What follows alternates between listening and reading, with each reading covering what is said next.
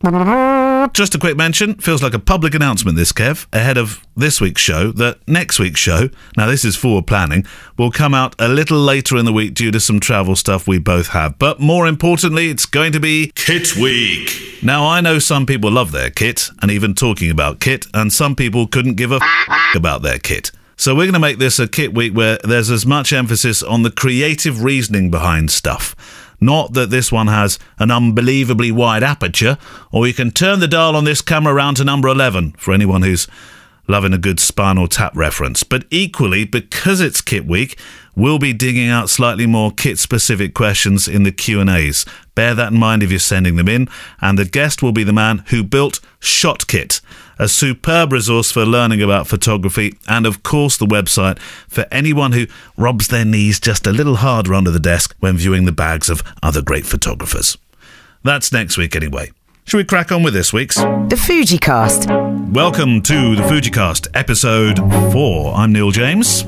I'm Kevin Mullins. And this week on the show, second part of the Canadian ex-photographer. I always find it's strange when I say ex-photographer. He's not a former photographer. Ex-photographer. Well, you know, because you're a Fujifilm lover. So you'll know that myself and Kev are talking about the ex-photographer scheme. But Patrick Larocque will continue that road trip that he was making across Canada. We had part 1 last week. It's all about, I suppose, his mission to find photography again, wasn't it? It was. Lucky man. So, absolutely. So we'll play that shortly. You had a good week? Been up to much? Yeah, not too bad. Just come back from a couple of days up in Edinburgh doing some street photography, which was great. Good I love Scotland. Always cold. Always cold, and it's such a beautiful place, Scotland, Edinburgh, and beyond. I just, even though I'm from Wales, I have to say I think that the Highlands of Scotland are the most beautiful part of the United Kingdom. Yeah, and I have very fond memories of Scotland from my time in broadcasting, and they gave. I did a roadshow in. Now I have to say this very carefully. Mossaballoch. Now, if you say, welcome to the roadshow at Mossaballoch enough times, sooner or later you're going to get those words the wrong way round. Yeah. No, never forget that. So you've been on a street photography thing there? Good? Yeah, all good. Nice people, nice place to shoot. Always good in Scotland. Yeah, other than that, just kind of website stuff and updating my website, trying to get that revamped a little bit. And we had a back end of the week. We just came back from a little half-term break with the kids. Which is usually hot tub city for you, isn't it? Hot tubs, yeah. That's why I look like a prune now. So I sat in a hot tub for a few days while the kids run around me. But no, it was good. And you know, it's interesting because now my kids are growing up, as yours are, and things are changing. You know, no longer can I get those really cute type pictures that we all adored. You know, the totally innocent ones. Because now Rose, especially, she's more. You know, she kind of looks at me, and sometimes she does the kind of two fingers, kind of not rude two fingers, but the whatever you would call that, the kind of it's the Asian two finger selfie thing, isn't it? Yeah, that's where it became famous. Yeah. And she walks around the house with a little hat on and stuff. You know, she's a proper little woman now. Bless her, and I love her. I absolutely want her to grow up independently and find her own feet. But I do miss that kind of cuteness. Start sharpening that chainsaw because very soon she's going to be bringing those boys home. Sit down, lad. Let's have a chat. I'm not even. My mind's not even in that place. I've got to get over them. You can set the dogs on them. Yeah. Oh my God! Don't talk to me about. Sit down. Let's talk. that little. Does Albie? I mean, Albie's brilliant. When you Albie is. Obviously Rosa is, but Albie is often in your holiday pictures because he's got 1,000,001 expressions. Oh, he's great. He's a real little character. You know, he's and also I think because he's grown up 100% with me and my photography, and I've encouraged them to do it, and I've got them cameras and all kinds of stuff. So I think he understands it a little bit more than Rosa, to be honest with you, because when Rosa was born, I was only just starting out with this journey, and you know, it was a little bit different. So Albie, for him, it's, you know, he's always known me as a photographer, you know, and traveling and doing this and doing that, and you know, and whatever. That's always been it. So I think that he's yeah, he understands it. He gets it a little bit more. Does he have any social media channels like Instagram or anything, or have you kind of steered them away from that? No. So he's still only 6 years old. When's the right time for kids to get Instagram? Man, parental question. Personally, I like to say never. No, I know, because I know. Is it Jack? You miserable thing. Set the dogs on. Go on, miserable dad. I know. Yeah, but it goes back to this kind of always being cute, doesn't it? But I know that. Which one is it, Jack or Thomas? Well, they both have Instagram accounts, but Thomas of the two is really into his Instagram. So it's a fledgling channel, and it goes up and down in numbers according to whether he posts a picture of a cake that grandma's made, or whether he sort of stays faithful to this niche that he was trying to develop, which is all about trains. So he takes pictures. He loves trains. He still loves trains. I love that about him. Last week we went and did a little photographic trip to our local station and blagged our way onto one of the trains that was waiting on the platform. We got into the cab, and he had photos of him at the controls and all that. He loves all that stuff. Good for him. That's great. And he's always looking for subscribers. So Bub's Pictures is his Instagram handle. Go look for him. It's a channel about be nice, play nice.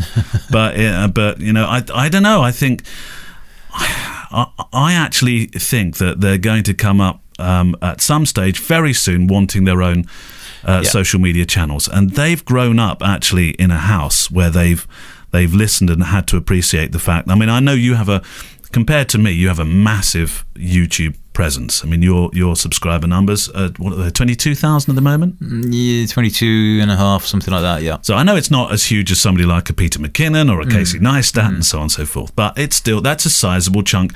That's a good chunk of a football stadium. I mean, that follow you. It's interesting if you think about it like that.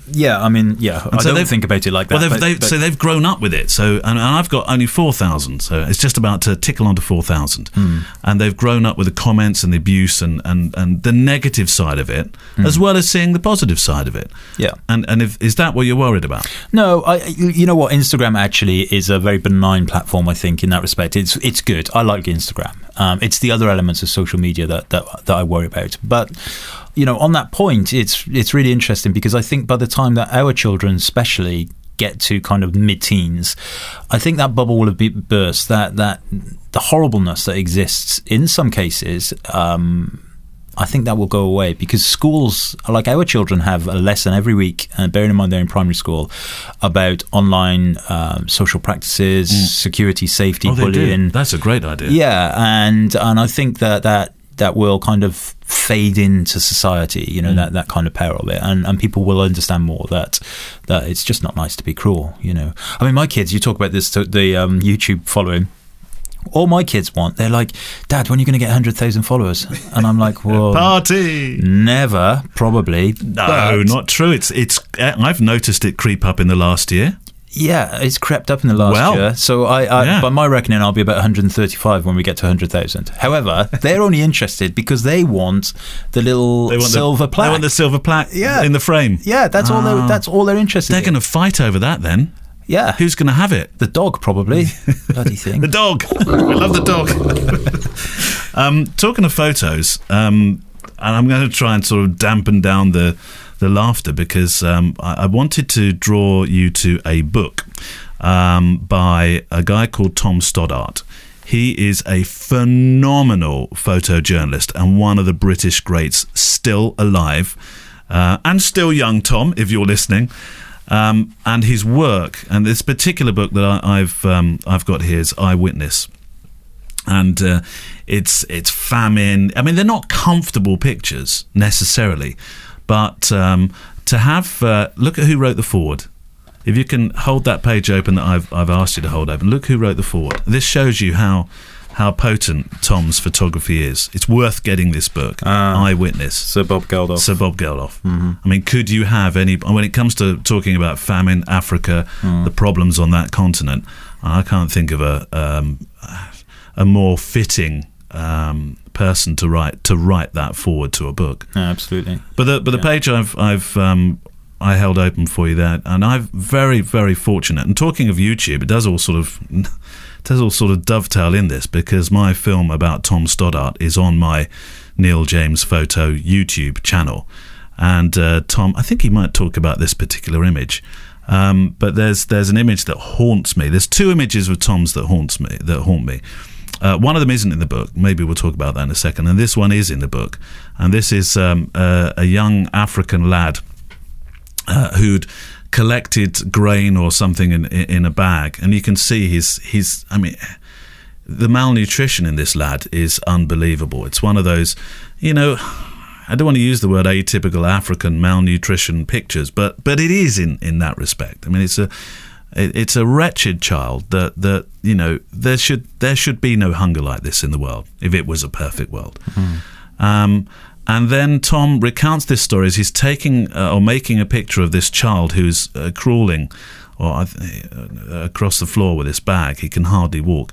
Along comes a more well-dressed lad who's obviously not malnutritioned, and he's dressed in white robes, and he literally steals this bag from this child and walks off with it. And I asked Tom at the time, I said, as a photojournalist, do you not feel inclined to say, "Oi, no," and go and grab that bag back? And his answer was, you can't do that. You can't interfere. You can empathise, you can sympathise, but you can't solve the world's problems. Which I thought was it's a potent picture, that, isn't it? Mm. I'll ask Tom and see if we can share that one on the show notes, with a link to the book as well, because it's worth checking out Tom Stoddart's work. The other picture which affected me was he made the picture of the Pan Am airliner that was side down in a field near Lockerbie, the Lockerbie disaster with the aircraft that was blown out the sky, and he happened to be closer to the area, I think, and he was able to get to Lockerbie reasonably quickly, and he took a photograph of the aircraft, the nose cone that was actually opposite a graveyard, and he was behind the graves across the road, and he took this photograph of the airliner with its nose cone, and there's a ghostly figure because he had to shoot. It was low light, it was early morning, and he shot this on a very low shutter speed, and you see this policeman walking across. It looks like it cuts a ghostly figure in front of this airliner. It's just and I remember seeing that picture as a lad. I had no idea that years later I would be sat in the same room as a photojournalist that made a picture that probably impacted me most as far as photojournalist pictures have ever affected me. That was the picture that was on the front of all the papers, wasn't it? Mm-hmm. It was his image. It was a well-documented picture. Do you have an image like that that's affected you? I mean, I know both of us didn't start our lives turning out expecting to be photographers. I was in radio broadcasting. You were in IT. Mm-hmm. I don't think I have a specific picture, but I definitely, even though I had no knowledge or interest as such in photography, I always used to, my parents had the Sunday Times, and it'd be the Sunday Times magazine. The pictures in there, especially, actually in a couple of weeks ago in the Sunday Times, they had another article, a Don McCullen article, and it's actually about his exhibition that's coming up. Which is in we should go and see that. We should go and see that together. Yeah. Those kind of things were ones that I would gravitate towards, but not necessarily. I don't specifically have an iconic picture of stuff. Anyway, what have you been up to? We never really. Well, I'm super excited. I'm going back to Gambia. I know I mentioned this last week. The bags have been packed for weeks. Well, not really. Did you get them down to 5 kilograms? No, it's 8 or 9 I need to get down to. 10 is the limit, but I always shove something else in there, so I always try and aim. When I get on an airliner, do you have that fear when you get on an airliner with your luggage that they're going to say, ladies and gentlemen, we need a few more bags to go in the hold? And I'm thinking, no, don't you dare. Yeah. I don't. Yeah, that's my biggest fear travelling on airliners is this noise. Yeah, because that is always the do up your seatbelts. Yeah. Oh no, and there could be just somebody asking flatulence coming, or rather turbulence coming.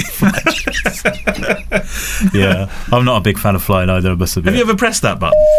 Yeah, I've never pressed that button. I'd be too nervous you have pressing to do button. that to get your gin and tonics and stuff. That's how you That's get if it. you turn left. I don't. I turn right.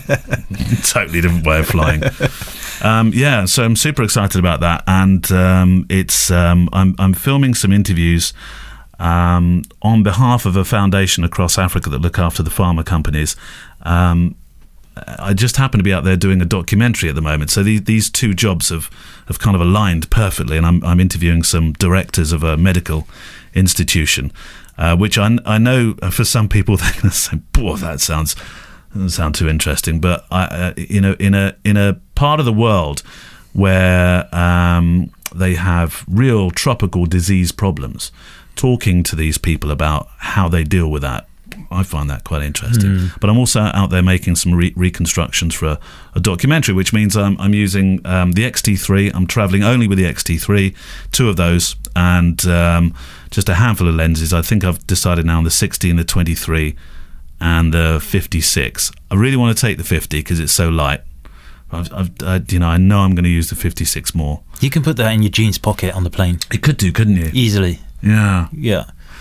Actually, you might get some unwanted attention, perhaps, if you put it in your front jeans pocket. Put it in the back. Is that a 50, or are you just pleased to see me? Welcome aboard, sir. Don't press your button, please. So I'm very excited about that, and that's literally the kit I'm taking. Going to go upriver this time, I think, which means I better have all my jabs. Going to be like a pin cushion. Yeah. Yeah. So, yeah. I've never been to Africa, actually. I'd like to go, I must admit, but it's not. The stories you recite about the last trip you went to the Gambia. Whilst I totally understand that it's it's exciting for you and it's it's work and everything. In my mind, it's not somewhere that I would ever think. It's safe. I'd like to go there. It's safe.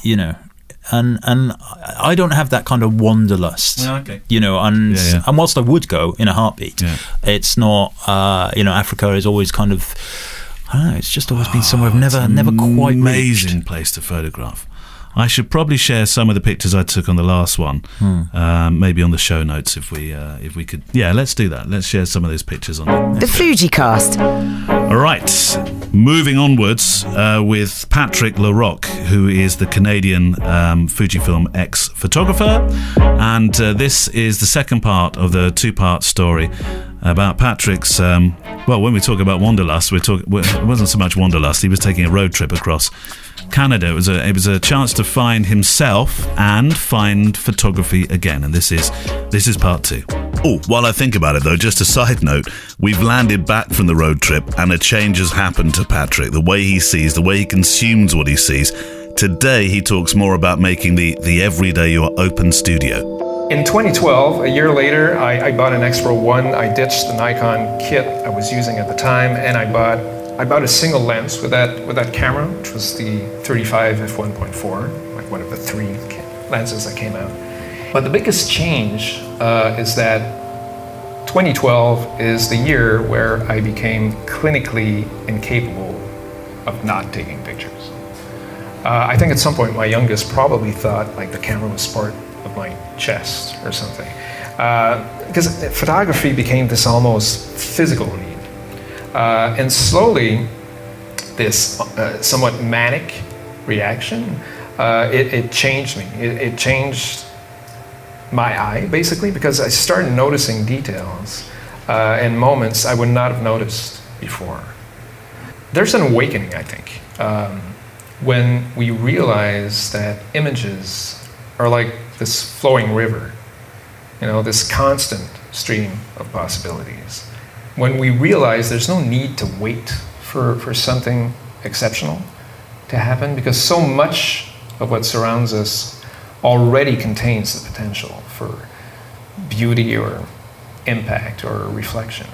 It all really hinges on us recognizing. I think photography, first and foremost, is an act of identification. We need to see the images before we can capture them. We need to sense their possibility. But it's not easy, I think, to notice possibilities around us, in a cup of coffee or a chair or while we're stuck in traffic.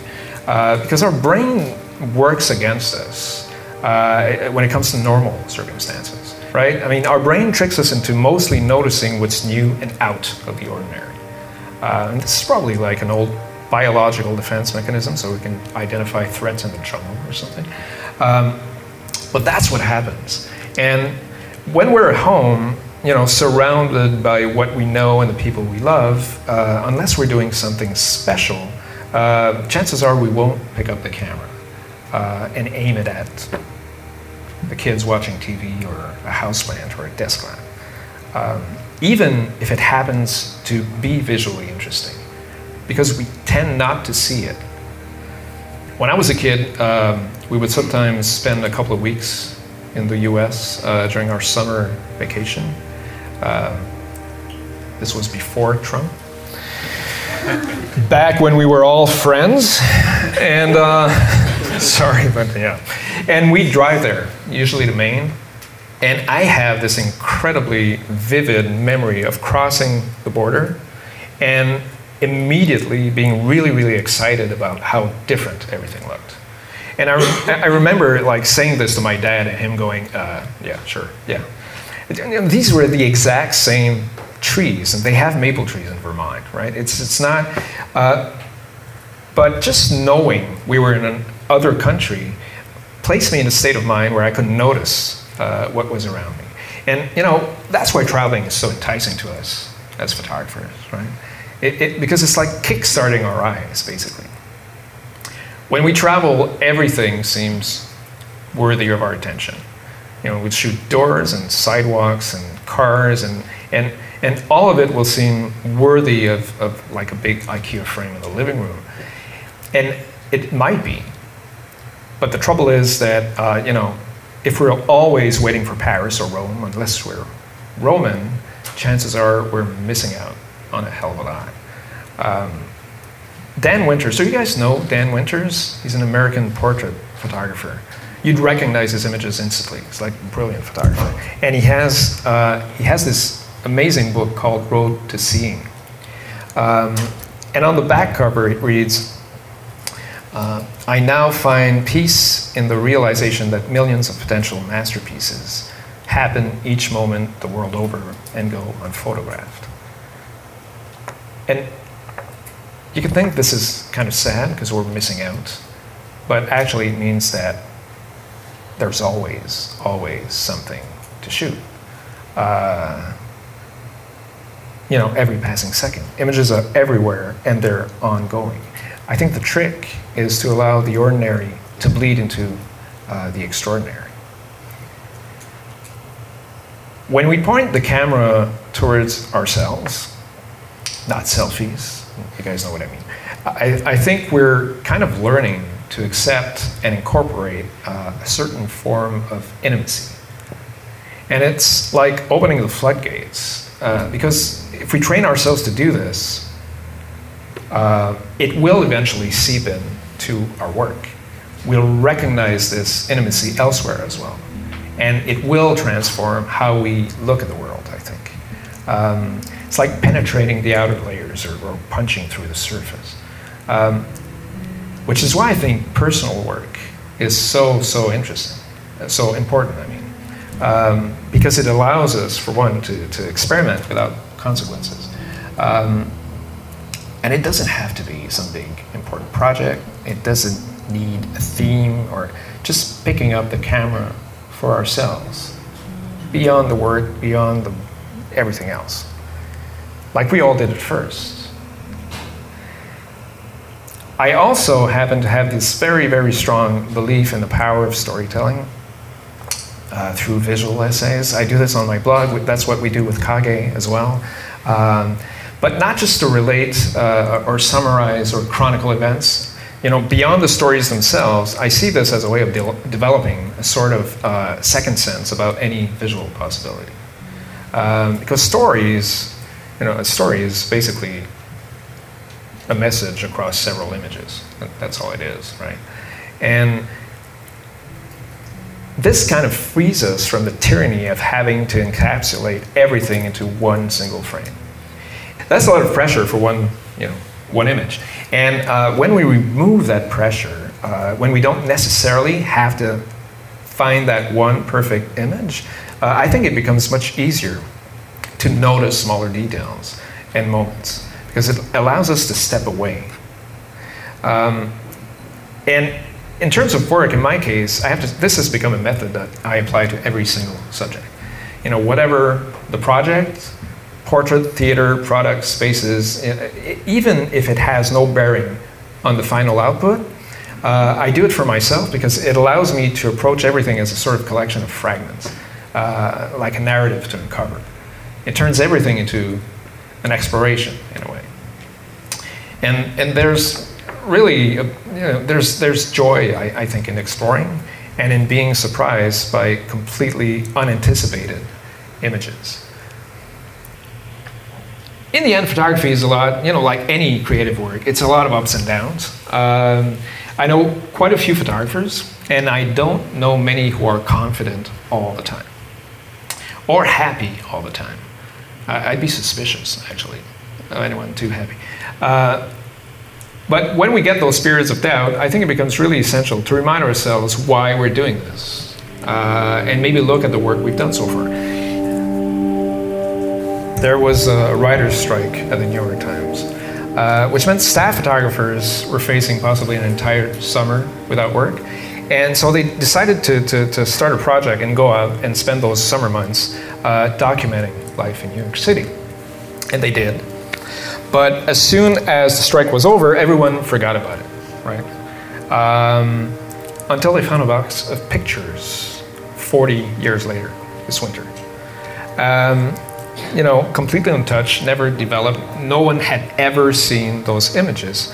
And they've now been made public. There's a show in New York that's going on this summer, and you can find them. There's a bunch of them on the New York Times website. And it's crazy. It's this time capsule, right? No one has a phone.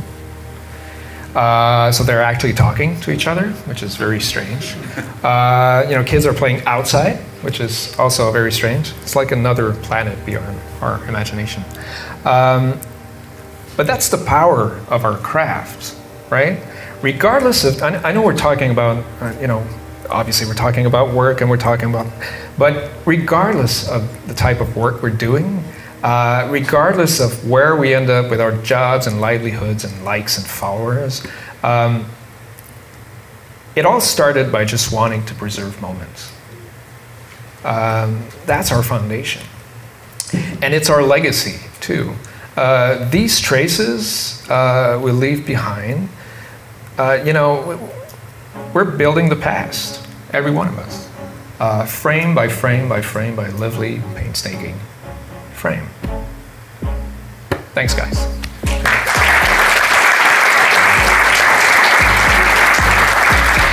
Thank you to Patrick Larocque for that insight into his life, his road journey and his discovery and falling back in love with photography again. Thought that was, I really enjoyed that.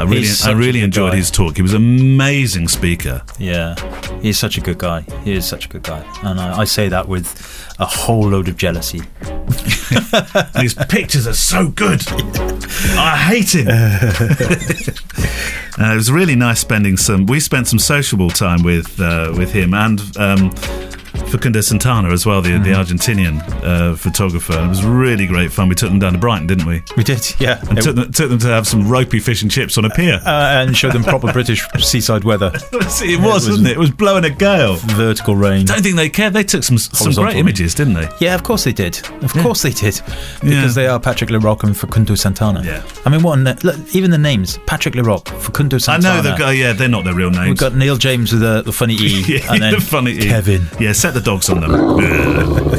Right, Q&A time. Thank you very much for for all your emails you've been sending in to click@fujicast.co.uk. That's the address. Please keep sending them in. They can be artistic, they can be technical, whatever you like. I mean, they can be, I guess they could be personal as well, because that plays a big part of what you do when you go out to photograph. Whatever comes in, yes. We'll look at it, absolutely. You launch, go. Okay, so funny enough, I had another question actually. This came in via the click@fujicast.co.uk email address, and it was from somebody called Stephen Papper. Papper? P-A-P-P-E-R? Pepper. P-P-E-R. Papa. Papa. Yeah. This could be just a question about his name. Stephen Papa. But even that's a cool name, isn't it? How do I end up with Kevin Mullins? Stephen Papa. You Patrick could, LaRock. you could change it. Facundo Santana. Have a more sort of Mediterranean name. Well, you could just add some O's and E's and accents on it. Cavino Malinzo. It's Italian. Yeah. Alter ego. Anyway, the question was, how do you get destination weddings? Yeah. And I actually got into a little bit of an email conversation with Stephen, and I asked him how long has he been shooting, and does he is that what he wants to do? And the fact is, he's only been shooting about 6 months, and he's shot 3 or 4 weddings, and he wants to do destination weddings, right? Which of course is not. Yeah. It's not a bad thing to be thinking about. Well, you should aim high. You should aim high, and actually, destination weddings are not high. Destination weddings are high. No, yeah. Well, that was my point to him. Was will come with a lot of hard work and exposure to clients, etc., etc. It's not something that you can just kind of do straight away. I mean, it might happen, but the other thing that I was saying to him was it's hard work, a lot of hard work. It involves travel. You need to price yourself very high to counter that. It's not a jolly in the sun. It's not at all. And whilst I actually like doing destination weddings, they have to fit into the schedule. They have to fit into the price point. It needs to be in a location that's reasonable. It can't be it's for example, I'm not likely to be that interested in doing a destination wedding in inner city. I don't know, kind of Christchurch in New Zealand. Well, yeah, I don't know why that came to mind, but I'd love to go there. But that's a journey. Yeah, absolutely. But the fact is, we all get those of us that have been shooting weddings long enough will get destination weddings. And I hate the term destination because destination, to me, that's weird, just like abroad. Well, locally in Christchurch, their destination wedding would be a registry office in Swindon. Absolutely. Yeah, it's funny. And, I see a lot of websites where they have destination wedding photographer as their keyword and, they're really trying to rank for it and everything. And I can't imagine in any occasion does a bride go into Google and type in destination wedding photographer. I can't imagine it. She might take wedding photographer or British wedding photographer, Italy or something. I don't know. But anyway, that's totally beside the point. And the point was, you can do them. They're fun to do, and but they have to be taken on board with a lot of respect because there is a lot of time, effort, travel, everything else involved in it. It won't just happen. Nobody is going to come to Stephen having 2 or 3 weddings on his website and say, we really want you to come to Rome and photograph our wedding. It might happen, but it's unlikely to happen. So hard work, effort, graft, time. I was always keen for this podcast to be absolutely honest about stuff. And if I were being candid about a lot of the stuff I see online, because it's very easy, Stephen, wasn't it? Very easy, Stephen, to think, everybody's doing destination weddings. That's how the successful wedding photographers are. But there is, consider this. There's 3 words: smoke and mirrors. And a lot of people travel for next to no money at all. Okay, there will be exceptions to that case. Ross Harvey comes to mind, a superb photographer in the UK. Ross's work, there's no denying the quality of his output. But for every Ross Harvey, there are plenty that aren't earning whatever he's earning. They're perhaps earning maybe even less than they would if they were going out locally, because they want that because it looks good online. And yes, it does help. When I had a client meeting last night and they said, we loved that wedding that you did in X. I'm thinking, it does look good. Yeah, but that's looking good to the client is far more important than looking good to other photographers. Ego is a big downfall in the wedding industry. It gets in the way of a lot of people's progression, I find. And and I'm quite vocal about that. It's everything that you put on your website, everything you do in your marketing, etc., in my mind, has to be about getting more clients. 1,000 likes on a picture, or the ego of bragging about having shot a wedding in such and such a location, bearing in mind they've made a massive loss but they're doing it just for the bragging rights, is commercial suicide. Simple. I mean, as you that. can have fun. There is the fun element to it, but consider this: you take a booking for somewhere close to the UK, let's say France. Saturday, France. You're not going to be able to take, and that's in June, Saturday in June in France. You think that's fantastic. You can't take a Friday and you can't take a Sunday. Now, your business model may not be like that. Yeah. But a lot of photographers, they make hay while the sun shines. Absolutely. And you know, don't get me wrong, I'm not saying that people shouldn't do I do destination weddings. You know, this year I think I've got 3 that are abroad, and but it's all factored. It's all in there. It's not. I don't do it just for the sake of doing it. I do it because it will make me money, and I think that's kind of the important thing. Not for the rights to say I did it. Yeah.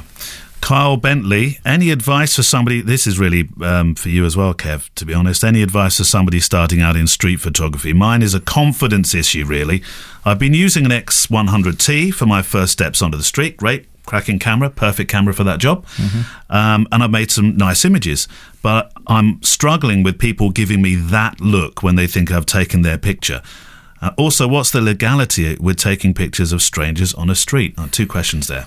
2 very important questions. Yeah, very important, and it's something very close to my heart, especially the point on the legality stuff. I kind of split this into 2, the legalities and the ethical elements of it. So legally in the UK, currently, at least I think this is still the case, you can take a picture of anybody doing anything in a public place. Not a child, though. Yes, you can. Can you? You can. You are legally allowed to do that. All right. That's why I'm very careful to say there's the ethical boundaries as well. And everybody is driven by their own personal ethical boundaries. So, for example, I typically wouldn't take a picture of anything that I would be uncomfortable being in that picture myself.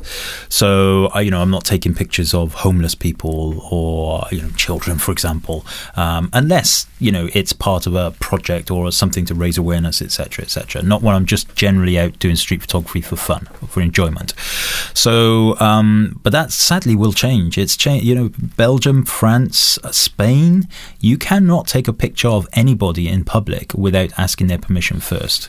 Yeah, I've heard that is horrible. Yeah. Not because... Well, that's the end of street photography and documenting what life is like on the streets in those countries. Absolutely, and that's the thing. Valerie Jardin is... Valerie Jardin. She's a French street photographer, isn't she? She is French, although she lives in Minnesota now. Oh, right, okay. But I did hear something of her going back to France to make some street pictures, and I was thinking, but are you allowed to now? Well, my understanding is not, and certainly Spain and places like that. There will be caveats to that, such as if you're doing it for an artistic project or something. There will be caveats, but generally you can't. And I think we mentioned this in week 1. Imagine in 20 years' time, when 30, 40 years' time, when our grandkids are in school, and the teachers will be like, here's loads of pictures of the 60s, 70s, 80s and 90s. This is what people got up to. Sorry, we can't show you anything since then because nobody was allowed to take any pictures. Yeah. I mean, how incredibly bad is that? Look at the stuff like Joel Mowat's. Look at the Bob Mazur stuff we talked about in week 1 on the Tube. Well, the Tube stuff would never... that's documenting history, and that would never have appeared if it was banned. Absolutely. And we would never know what culture was like on the underground in the 70s and 80s. Exactly. And this is all because of the political correctness and, blah, blah, blah, blah, blah. My only hope is that as the millennials get older, they're the sensible people of this generation in terms of understanding, kind of artistic rights and photography and everything, that the fuddy-duddies that are making these decisions right now, the ones who are just, protecting their own political careers, they will disappear and retire and write their books and everything, and the millennials will take charge and understand that actually we need photos. What about that? Can I just expand on that? You said so you can make a picture of a child in a street photography scenario. I look at the work. Look at the works of. His name escapes me. What's going on with me? The Bristol photographer, Magnum chap, Martin Parr. Martin Parr. Sorry. Yeah. Oh, what's going on? Yeah. A lot of his classic images of the seaside and all those kind of those images that he's very much associated with.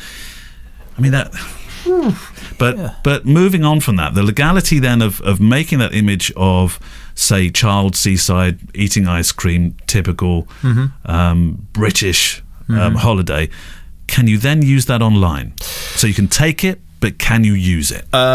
Yes, at least again, this is my understanding at the moment. What you can't do in the UK, I believe the law is that if you use that picture for, there has to be somebody who is immediately identifiable in the frame. Okay, so if it's a big picture of Trafalgar Square and it's not obvious who the main focal point is, then this doesn't apply. But if the main focal point is somebody obvious in that picture and you want to use it for commercial advertising, marketing in a book, etc. We're talking about child or adult now, anybody, okay. Yeah, just the public. Then I believe that you need to have model release permissions, all of that stuff, which I still think is actually pretty bad. This is why I'm really conscious and cautious to impart on people this idea of the ethicalities of it, because ethicality is that real word, the ethical nature of street photography. Yeah, because going back to Martin, did you say his name was? It's Carl. Sorry, Carl. Going back to his original thing about this, the idea of being uncomfortable. If you look at some of these pictures. Let's just take Martin Parr, for example, and some of those older ones on the beach with the kids and everything. Martin has a very different approach, I would imagine, to most most street photographers that are out there these days doing general street photography. So, I don't personally think that actually, just kind of running into a scene, taking a picture and running away is a good thing ethically to do. That's my personal boundary. It doesn't mean it's right. Certainly people do different things different ways. Doogie Wallace would be an example of this. The guy that takes the pictures outside Knightsbridge stores. Yeah, absolutely. Bang! These pictures of people driving Ferraris or coming out laden with shopping. So let's just take Doogie Wallace, for example. Now, he's got an entire set of books. There was a BBC documentary, what's it called? About Harrods, wasn't it? The Rich I can't of remember Harrods what it was called. Anyway, there was a BBC documentary about it. No, there is no, and literally he does what you just said. He reaches into their cars, take a picture of them, and then walks away. And there's no way that the people in those pictures have retrospectively been approached and asked, no. Is it okay? So, remember that guy that you were really angry with that reached into your Maserati and really upset you? They're unlikely to have ever signed a release form. No, of course. And, it just wouldn't have happened. So maybe some, he says, trying to rescue himself in case Doogie's listening. But well, I don't know Doogie at all in any way, shape or form, but I would imagine that he would be quite vocal in terms of standing up for photographers' rights in that respect anyway. I've got loads of his books. The one with the Hens and Stags, Shoreditch Life. Yes. Amazing stuff. The Hens and Stags one in particular, yeah. And the thought of not being able to have that stuff available for us to look at, it just blows my mind. Anyway, so going back to Kyle, I don't suggest if you in terms of this idea of worrying about street photography, you operate the way that Dougie does for a start. But there are mechanisms of taking photographs with I always struggle with this idea of trying to encourage people to take candid pictures, but also try not to look like you're some kind of stalker. So you can employ techniques such as zone focusing. You can shoot from the hip. You can you can just wander around with the camera to your eye these days. And the cameras are small. You've got flip screens, all of that kind of stuff. There are ways of of not being concerned about it. And the absolute worst case scenario, if you're taking a picture of somebody, it's probably because you should be, because it's an interesting picture to take. Either the person is interesting to look at, or there's something interesting happening. Worst case scenario, if that person says, "Hey, did you just take my picture?" You say, "Yeah, you know what, I did. I love your hat, I love your hair, I love your teeth," or whatever. I'm doing a photo essay of all the people who hang around this street corner. And what are you doing later? Do you want to see a picture of it? I'll send you give me your email address. I'll send you a copy of it. It has never happened to me. Not once has anybody ever said, "Hey, did you take my picture?" Not once. There is a guy and his name does escape me. He's not particularly well known. It was just a feature I was reading. who takes a stack of nice business cards around with him. It's obviously a street photography business card, and he says, and if anybody stops him, he gives them this card and says, I'm making this great project. I'd love you to be part of it. Why don't you look at my website? And that instantly floors everybody. Yeah. The other thing about this is that, and I get this a lot on my workshops, is that street photography can be anything, by the way. It can be a portrait of somebody, or it can be, in a library. It can be. It doesn't have to be candid, does it? No, it doesn't. It's just a term. It's just a name. People seem to think it's a candid kind of expression only. I operate candidly, okay, but that's just the way that I do things. So often the people that I come across on, when I'm speaking to them about this, I'm really uncomfortable. I really want to take a picture of that person, but I'm really uncomfortable, by just doing it. And that tells me that actually what they're interested in is a portrait rather than a candid picture of that person. They want a portrait of that person. So my advice to them is just go up to them and say, hey, you know what? I really like what you're wearing, your whatever, your tattoos, your hair, your nose ring, whatever it is. Can I take your portrait? I'll send you a copy of it. I'm a street photographer. Because understanding the difference between what you want to take and what you are taking is also critical. And there is absolutely nothing wrong with asking somebody for their portrait. It can still be classed as street photography. Well, there we go, Carl. That answers your question. If you'd like to send in your questions, it's click@fujicast.co.uk. Click at fujicast.co.uk. That's it for another week. Thank you very much for joining us. If you'd like to check us out on our various YouTube channels, etc., I'll let you go first. At YouTube, it's just search for Kevin Mullins, and on Instagram, it's Kevin Mullins Photography. And Neil James for me on Instagram, Neale, and Neil James Photo on YouTube. And of course, all these show notes, etc., you'll find on the fujicast.co.uk site. Thank you very much. We'll be back next week. Have a great week. Thank you. Enjoy.